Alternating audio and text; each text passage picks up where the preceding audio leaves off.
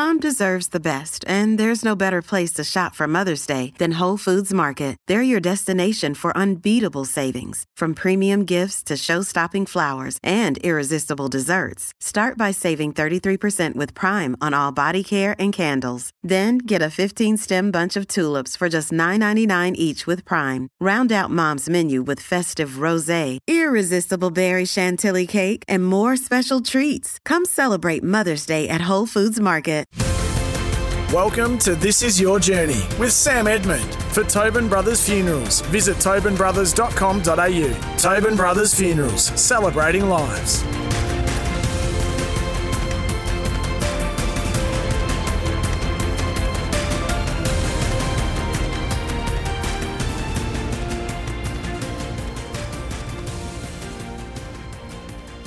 Hello everybody and welcome once again to the show, made possible by the crew at Tobin Brothers Funerals, celebrating lives. So we are now only days out from the start of the FIFA Women's World Cup, and the eyes of the world very much being on Australia as the co-host for a huge international sporting event. The Matildas will be right in the thick of it, inspired by an enormous demand for tickets and perhaps their best chance of success yet. And to help us continue the countdown to kick-off, we're joined by two women who wore the green and gold in Heather Garriock and Amy Chapman. Heather, we'll start with you. Welcome to the program and thanks a lot for your time at a very exciting time.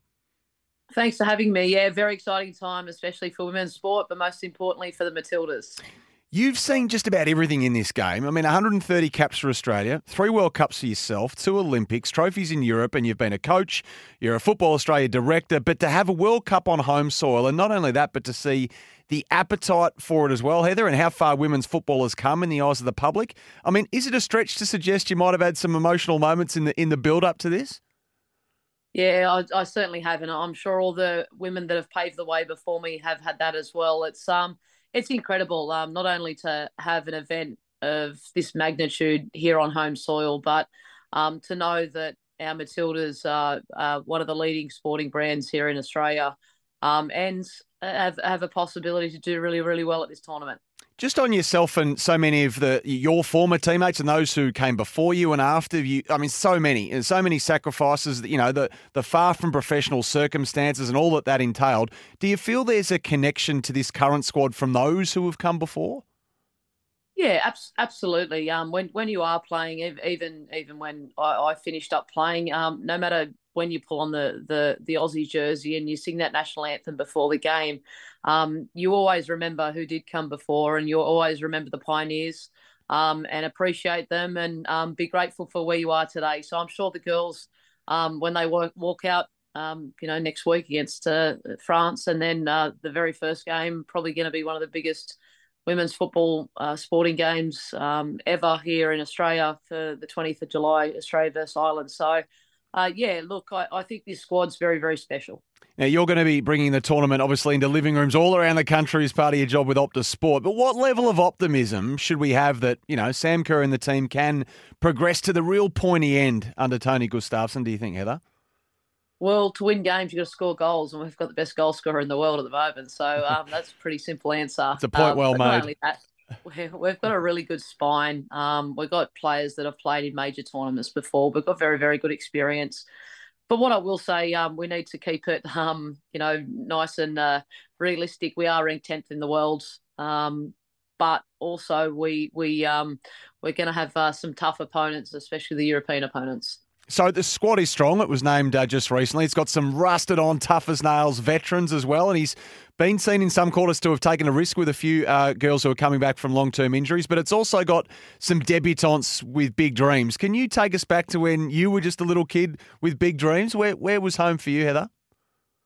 Yeah, absolutely. Probably one of the best moments of my career, to be honest. It was in China. I made my debut as a young 16-year-old, so it was nice to see Claire Hunt, who I've been a big supporter of, and someone who's, I guess, coached Claire, to see her debut for Australia some 6 months ago, and to see her named in the Matildas World Cup squad was really emotional. She's a great, not only ambassador for the game on the field, but also off the field. She's going to be fantastic. I think a lot of Australians haven't seen her play, and I think she'll be greatly loved. So Heather Garriock, the little girl, was it always football? I played lots of different sports, but football was my passion, and the football was the one that gave me butterflies, especially on a Saturday morning early, waking up and wanting to play all day, every day. How So how were you introduced to the game? my dad's Scottish, so basically, in the UK, you breathe football. So, it was dad's influence for sure. So just not long after you could walk, obviously you had the ball at your feet, I imagine. Yeah, for sure. But there was 5 kids in my family, and it was me as a second last, and a young girl as well. Girls didn't play football really back in the day, so yeah, I loved it. I loved it, and wanted to go to Dad's football all the time when he was playing. So still though, the action would have been pretty hot in the backyard, wouldn't it, with that many siblings running around? Yeah, it was. In fact, we grew up with the Carneys, so David Carney and his older sister Michelle Carney. So there was plenty of battles there. It was my family versus their family sometimes, and then we'd split it up, boys versus girls. So it was good though. It's beautiful memories from my childhood. So you went on, you played in 3 World Cups, but you actually scored in two, '03, '07. What's it like to find the back of the net at a World Cup? I mean, is there a better feeling? No, it's a feeling. It's a feeling you just can't describe. It's such a nice feeling. Obviously, the build up of scoring a goal and the team behind that goal, but actually putting it and hearing that net or the ball hitting the net is such a beautiful feeling, and something I never forget. In 2003 when I scored my first goal, it was a really beautiful moment. And the 2000 Olympics in Sydney, like we're reaching here, but I suppose if you could to compare anything like the girls are going to feel running out in the next few days with either big tournament on a home soil, it would be this. What was that like?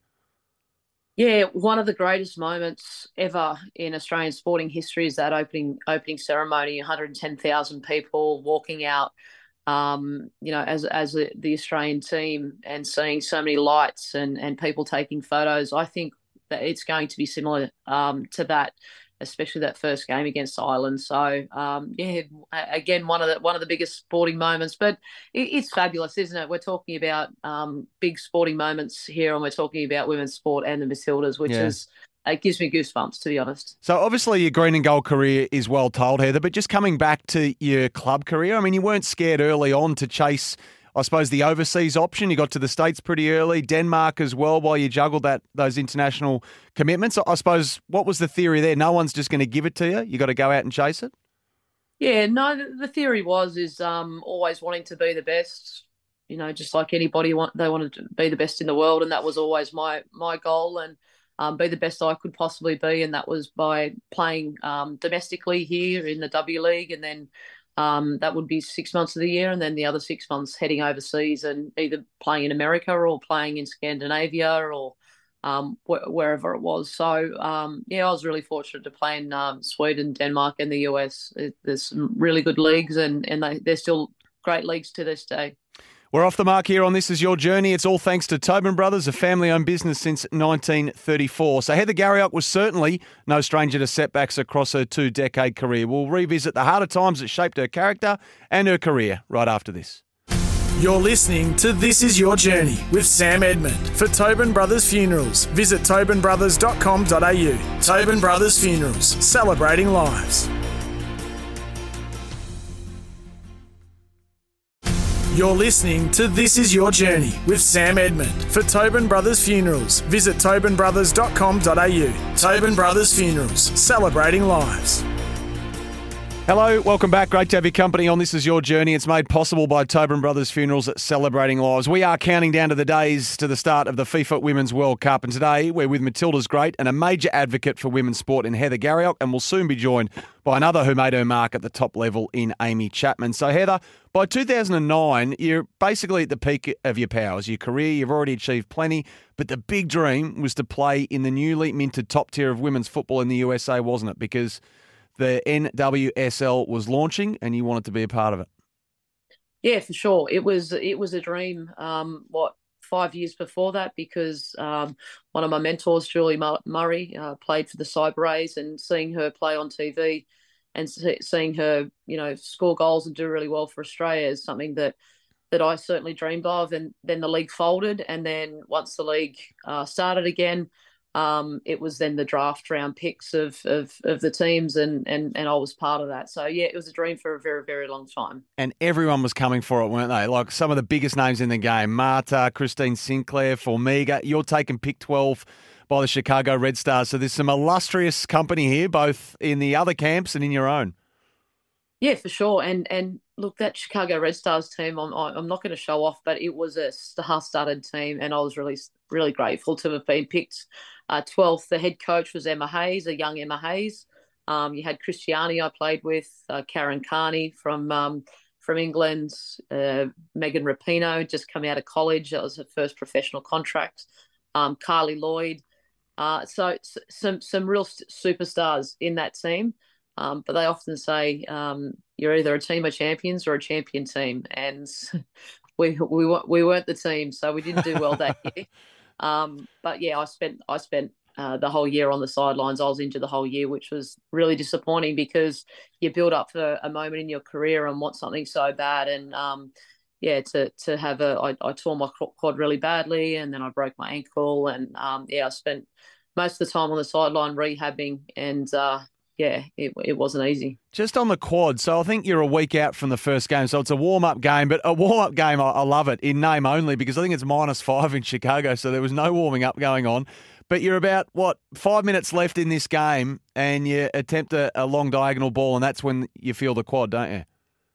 Yeah, for sure. And look, in hindsight, and again, I remember before that, I was just so excited to be there. It was to show off in front of the coach and show her the quality of this young, little, mischievous, energetic Australian. But I was a set play. I took the corners, so I must have taken 20, 30 corners in the warm-up just to show her that I could take the corners. And that's probably what did it, to be honest. So, yeah, it was disappointing. And, look, I'll be honest, the medical over in the States, especially at that time, was fairly average. We were lucky here in Australia. Our medical is top class. It still is. So, yes, really struggled that year. And to have a torn quad and then redo it again after I tried to come back because it was misdiagnosed, it was really frustrating. Yeah, devastating, isn't it? And we spend a lot of time on this program talking about the ceilings that you professional men and women can reach, and sometimes the joyous highs, but also in many instances, Heather, the crushing lows too. So this is really the bravery in putting yourself out there and taking the chance to be great, isn't it? It takes real mental fortitude because I don't think had really had much exposure to serious injury prior to this. Is that right? No, it didn't, because you don't want to be vulnerable as an athlete. You don't want to let anyone know you're hurting, or you've reached a really tough time in your career. And yeah, it's something that I look back on though, and I think I know it's made me stronger. I know how important having a great tribe around me, people that encourage me regardless if I'm doing great things in my life or not. But really great mentors, and that's one thing that I didn't really have then, and that I do have now within my life, especially in business too. You mentioned the ankle. So after you did the quad the second time, I think you came back to Australia. You got that right, finally got to the bottom of that, and then you've come back, and I think you came off the bench in a game, didn't you? 20 minutes to go. And how long into that little cameo did the ankle shatter? I hadn't even touched the ball. I went to receive the ball and push the ball out in front of me. Alex Scott, one of the great commentators you're going to hear over the Women's World Cup, an English girl. I was playing on the left, she was on the right, and as I pushed the ball, she was running to get me, and she tackled me from behind and broke my ankle. So I would have had 2 touches of the ball, and off I went. I got stretched off. And that was sadly it for the league, wasn't it? I mean, you couldn't quite get back there, or at least you were waived, I think, by Chicago, and the ship had sort of sailed, hadn't it? Yeah, it did. And no one likes a failure. And in fact, I felt within that moment I failed myself, my family, and everybody around me, because I wasn't able to do what I was picked to do.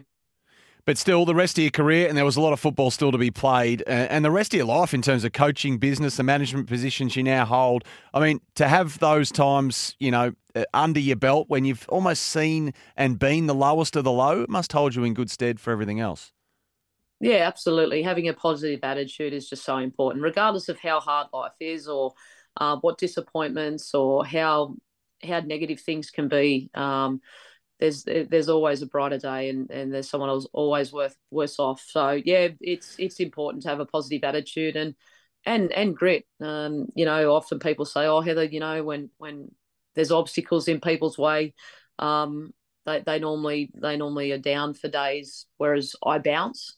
And I do, because it's a challenge, and obstacles are a challenge in my mind. And overcoming challenges is something that I'm quite used to, and I love it. And I think life is about making the most of it, and that's why I've achieved so much I have to this day, and I've got plenty more to achieve. Well said. Just on those achievements then, let's flip it. What was the highlight with the boots on? Like what stands out? What do you recall most immediately and most fondly from your playing career?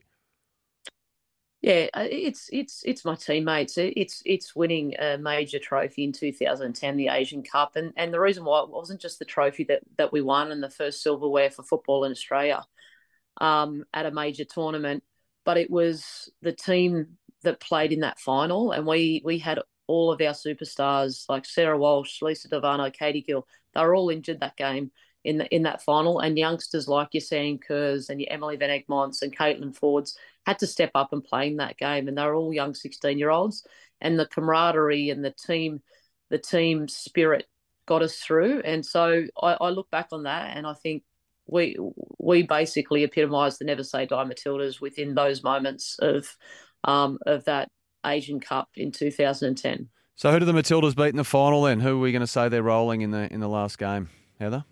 Yeah, that's a good game. Well, it won't be France. My husband's French. Look, I'd like to see him play against the USA. Yep. Well said. Yep. Wouldn't that be a blockbuster showdown? Well, you had the highs, you had the lows, but everyone does. You left a great legacy as well, and certainly continue to do great things. And you have a resume as impressive as most. So, Heather Garriock, thanks a lot for your time, and thanks for helping us count down to the FIFA Women's World Cup, which we can't wait for. No problem at all. Go the Matildas. Well said indeed. This is your journey, all thanks to Tobin Brothers, celebrating lives. We're going to catch up with Amy Chapman right after this.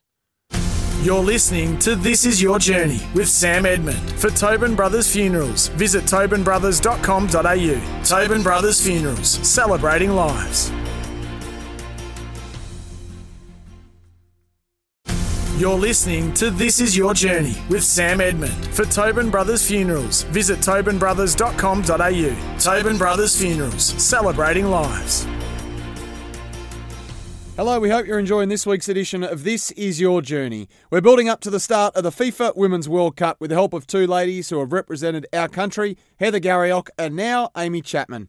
Hi Amy, thanks for your time and welcome to the show. Thanks so much for having me, and it's great you've got Heather Garriock as well, former teammate of mine, so fantastic time to be talking women's football. Now before we get stuck into your journey and your thoughts on the World Cup, what are your memories of playing with Heather? Oh, she was a crazy woman, to be honest. She had a bit of white line fever, very aggressive, very talented, one of the Matildas I really looked up to, and she taught me a lot, even when I was playing, taught me a lot of how to be a bit more aggressive, and hugely respected footballer. So what level of excitement sits within you now, a former player, ahead of not only a World Cup, but a World Cup in our own backyard?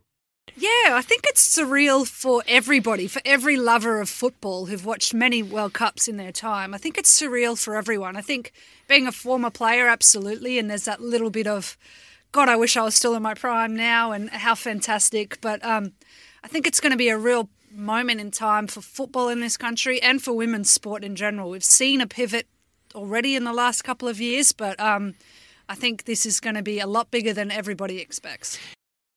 What do you feel when you watch this current crop, the way they're held in Australia now and the spot they have in the hearts of sports lovers in this country?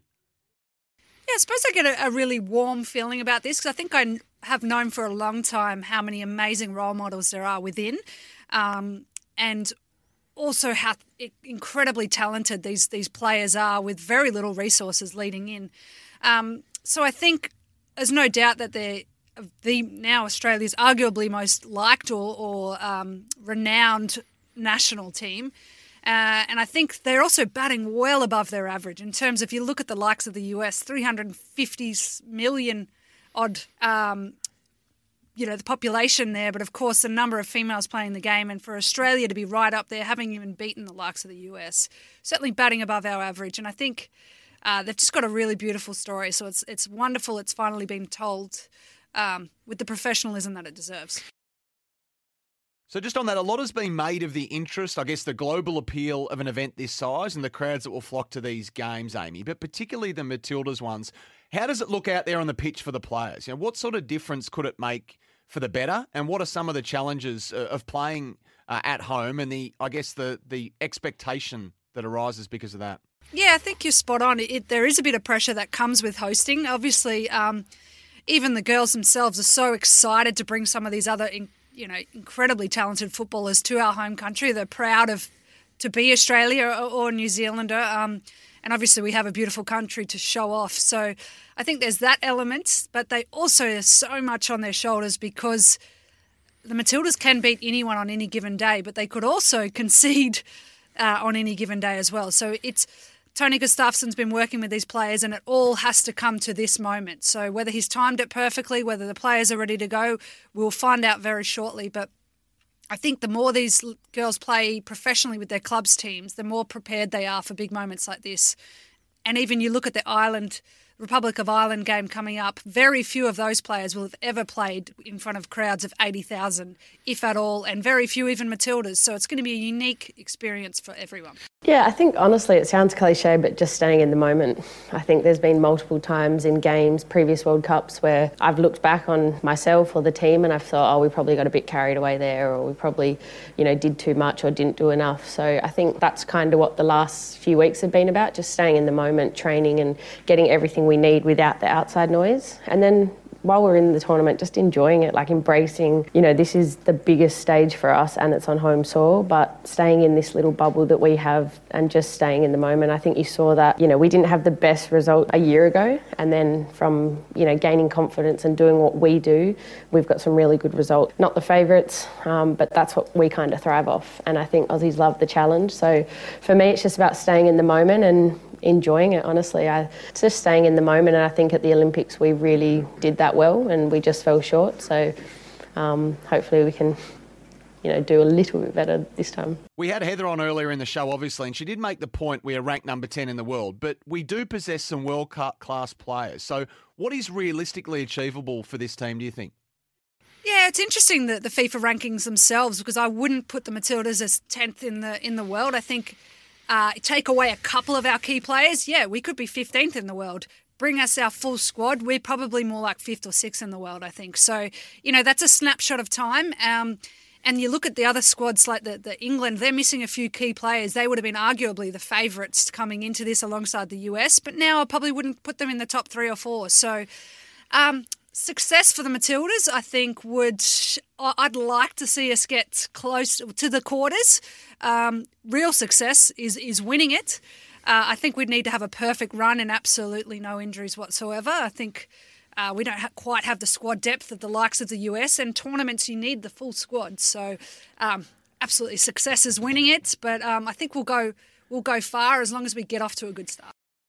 Amy, your footballing journey, how did it start? Because you grew up in an AFL mad family, didn't you?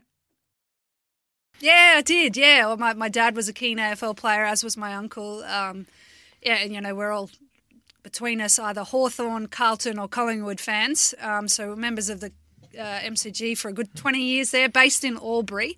But yeah, well, as we all know, AFL wasn't an option for females in Albury. It's a big AFL town, actually, but not an option for females. And even the school I went to, really my choices were hockey or netball. So didn't enjoy either of those particularly. So, it's refreshing to see how much times have changed, but it was slim pickings there. And the reason myself and even my twin sister started playing was because my brother decided he wanted to play football or soccer. So it was convenient for Mum to take us along, the younger twin sisters to trainings as well. So we thought we may as well run around while we're there. Memories of childhood, growing up in a very sporty town like Albury? Oh, amazing. I mean, I grew up on a farm, which is really cool. I look at, I've just had my first child now. So now you start to think about what kind of life do I want for the little one. And we were just super spoilt with it, with the life we lived. We, rode around on motorbikes, had horses, like proper country kids. And just obsessed with sport completely. So there was 4 of us, siblings, all crazy sports people, whatever that might be, watching, playing, and incredibly competitive. I remember my brother in the backyard we'd be bowling cricket balls to him and he'd be frustrated that we weren't bowling quick enough for him. So my sister and I would go out and train so we would be like able to genuinely hurt him, which is great. And we always wanted to be good enough to keep up with our older brother, essentially. Now, you mentioned that you're recently a first-time mum. How's that all going? Yeah, amazing. I've got a little 6.5-month-old, Luca, her name is. Just took her overseas for 6 or 7 weeks, and that was amazing. The jet lag upon return, not so. So, yeah, I've just had my first couple of nights away from her coming here to Melbourne. And, yeah, it does change you, doesn't it? She's an absolute little legend. I've bought her a little Matildas kit, and she's ready to get out there. And, yeah, I've just loved the mum journey, although I was horrendously unwell when I was pregnant. So I feel like people perhaps don't talk about that enough, that it's not always glowing. And so, yeah, it was a bit of a rude shock, but I'm incredibly grateful for the little legend we have now. You have a twin sister, Georgia. How competitive were you two growing up, or were you just super close?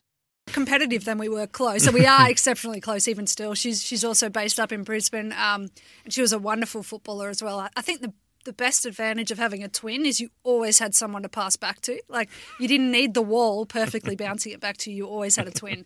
And it was always a 2v1 against my brother. So I think it was amazing for, shaping the footballers that we became because if Georgia had done 100 juggles, I needed to go out and do 101. And it was just like this constant battle between the two of us. So I think it was a real advantage.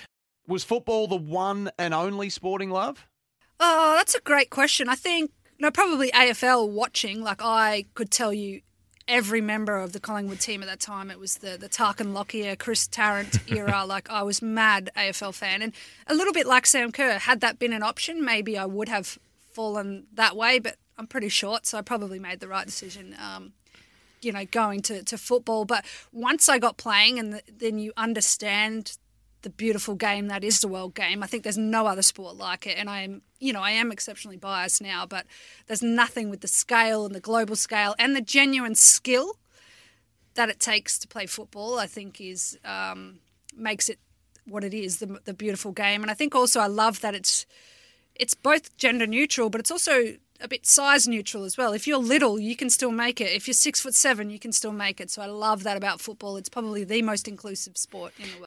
So when did you suspect that you were actually good enough to make something of it as a professional? Yeah, well, it was interesting. And I do tell this story often, but I remember going to watch the Socceroos play up in Melbourne. It was, I think, 2000. And I remember driving home saying to my parents, I just want to be a Socceroo. I was obsessed. I was probably 11 at the time. Just wanted to be Harry Kewell, Mark Viduka. They were the players at the time.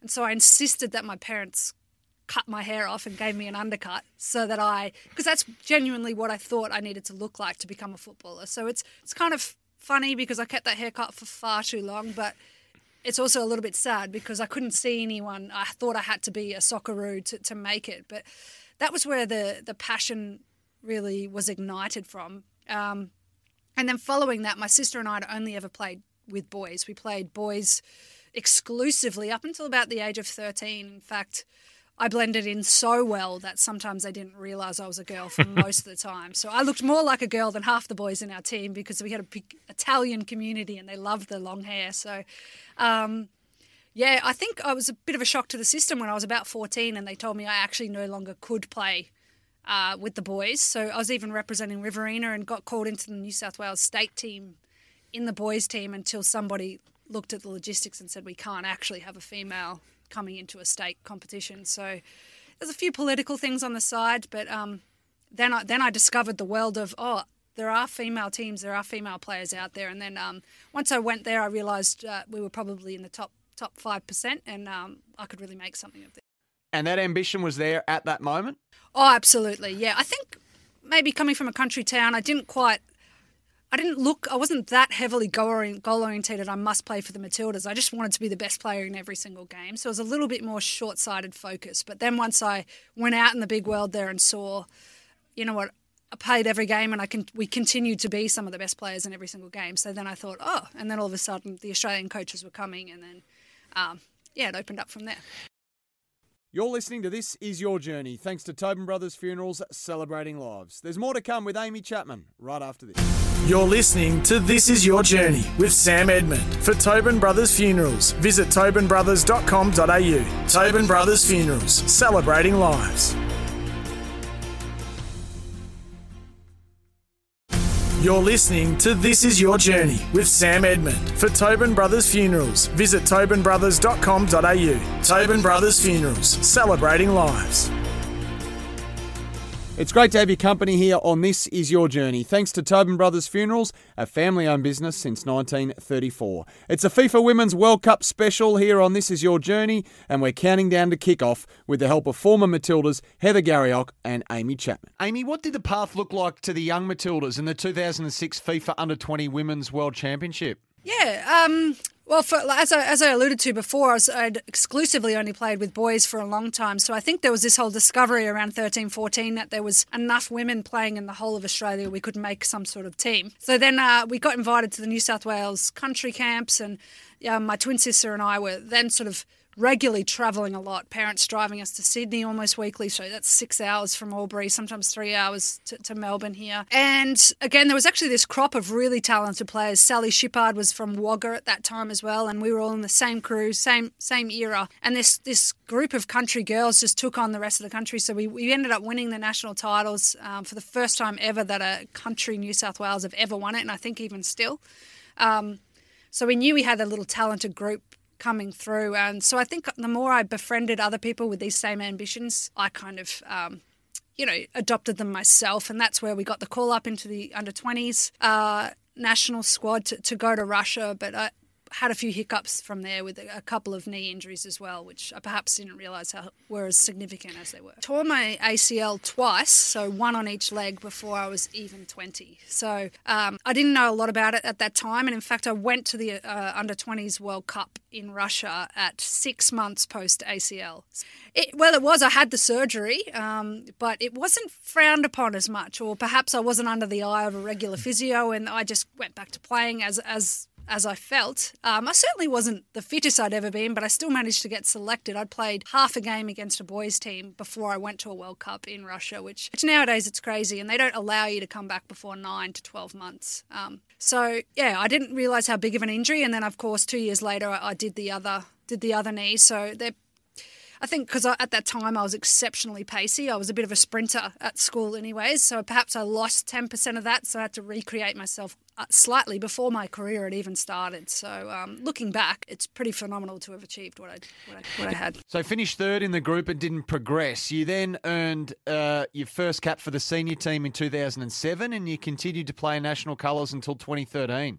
What was the feeling of making your Matildas debut? Can you put that into words? Yeah, absolutely. I remember there being a big step up from being in the unders, and there was maybe a handful of us that they thought, let's bring them into this senior national team camp. And some of my idols from all time, Cheryl Salisbury, Di Allegich, all these players were there. So I think you're in a bit of awe and just trying to keep up there. And then obviously the coach saw something in me and thought, let's give her a run here. I remember playing, my first game was against New Zealand, and it was probably a perfect game to give us a bit of a run around, and then shortly afterwards it took off from there. And I think once you realise coaches are believing in you, you sort of start believing in yourself a fair bit more. So a very unique experience, and my career took off from there. So you earned 20 caps for the national side between 2007 and 2013. You scored 4 goals. What stands out as the highlight?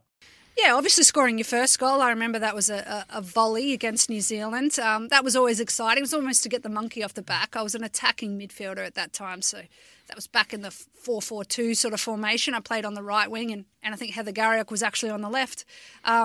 So that one was always great, but I think the moment for me, we were playing at the SCG against Canada, and it was the first time my family had got to come, and you kind of really appreciate in hindsight how much work they've done to get you there and how many hours on the weekend. So, and I ended up scoring that game against Canada as well. So that for me was probably the best moment in my footballing career.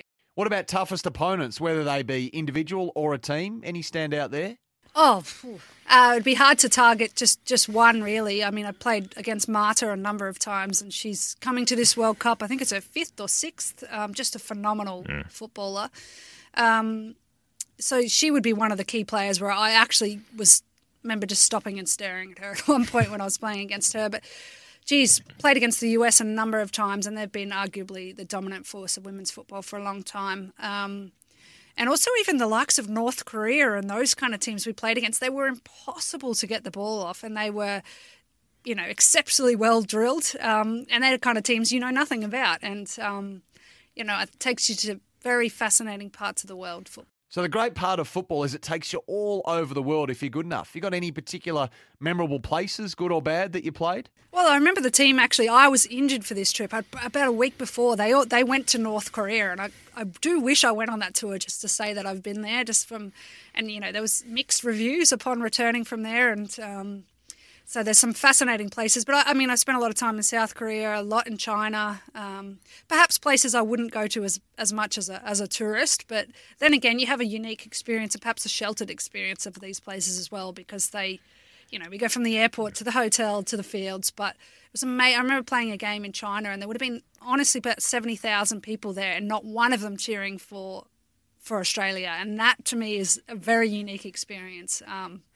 So, yeah, it's those kind of things that you can't buy. Domestically, how did you find your way to Canberra United for the 2008 season? Yeah, I remember this distinctly, actually. When I was coming from Albury, they sort of had scouted us and saying, look, you are a potential to play for the under-20s Matildas or the Matildas. So there's not enough in Albury for you. You need to go somewhere. So your options are Canberra or Sydney.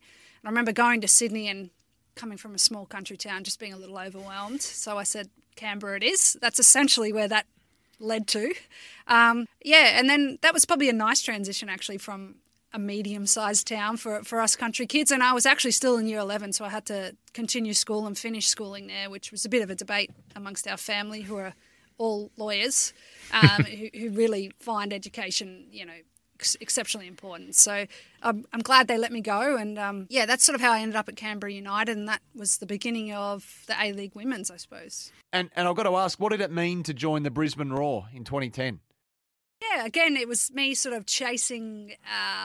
I've always had this mantra that if you're in the best player in a team, you're in the wrong team. So not to say I was the best player in the Canberra team at that time, but I felt like we're all the good players. Let's take myself there. And I had some good friends in Brisbane, and half them, I would say 70% of the Matildas at that time were based in Brisbane. So they also won. They beat us in the final in that first season. So I thought, all right, let's go there and give that a crack. So we moved up to Brisbane, and I've been there ever since. And it has produced some of the best female footballers in the Matildas, over 20-odd years now. So it was a perfect environment. So you mentioned being in the media. Is that something you were always interested in, or did it just turn out this way? Yeah, I think I fell into it a little bit. It's never something I thought, this is what I want to do. I work full-time outside of this completely. So the media was a bit of a side thing, and I've always wanted to give back to the sport, and I sit on the board as well, and I feel like the sport has given me so much. So I'm privileged enough to be in a position to, give some time back, which a lot of people aren't. And a lot of people ask, why aren't there more female coaches? And that's the tricky thing is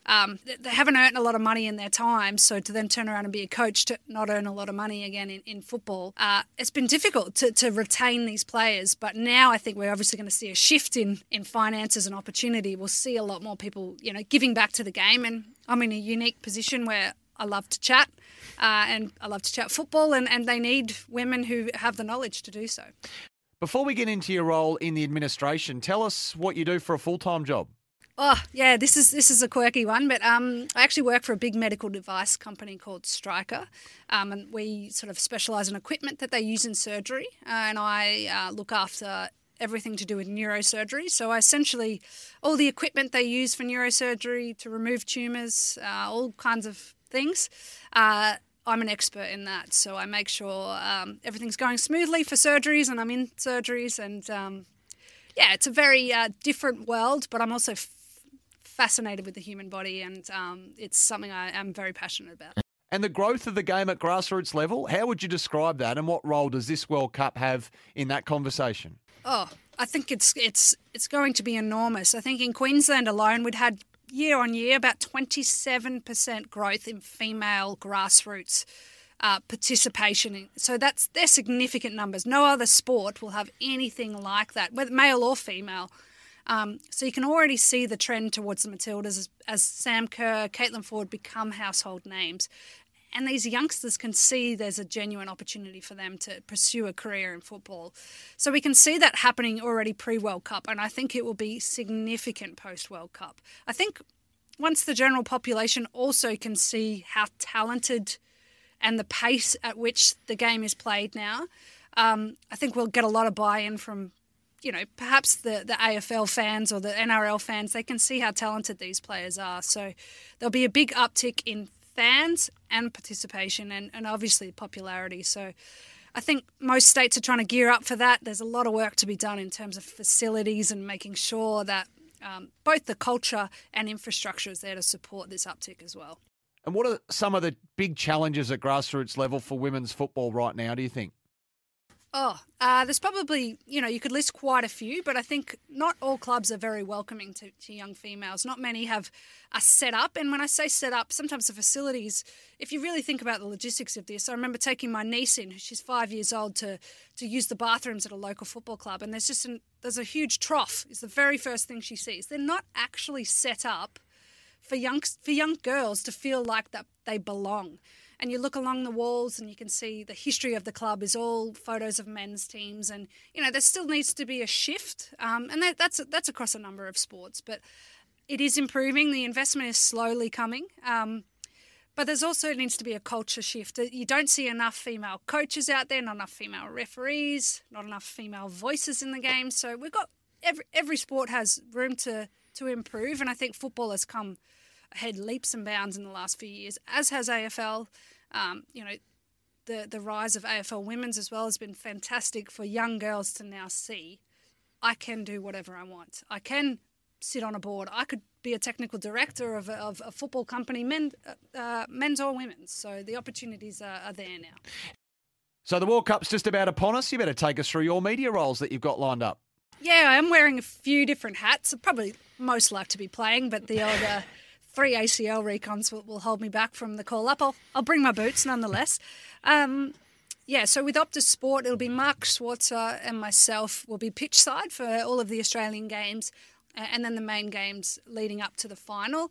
And I will also be commentating for FIFA. So they do the world feed. So I guess our Australian accent on a football game will be, broadcast to the world. So I've got all the Matildas games and the quarters, semis, and in fact the World Cup final as well. So I only started commentating probably 4 years ago now. So it's a huge honour to be able to co-commentate a World Cup final. Amy, there was a lot to celebrate in your journey, and let's hope some exciting new chapters are written for the Matildas in the coming weeks. Well done on everything you've done, and thanks for joining us today. Thanks so much for having me. You've been listening to This Is Your Journey for Tobin Brothers Funerals Celebrating Lives. Jump online, you can find them, tobinbrothers.com.au, and we'll catch you the next time we celebrate another great sporting journey.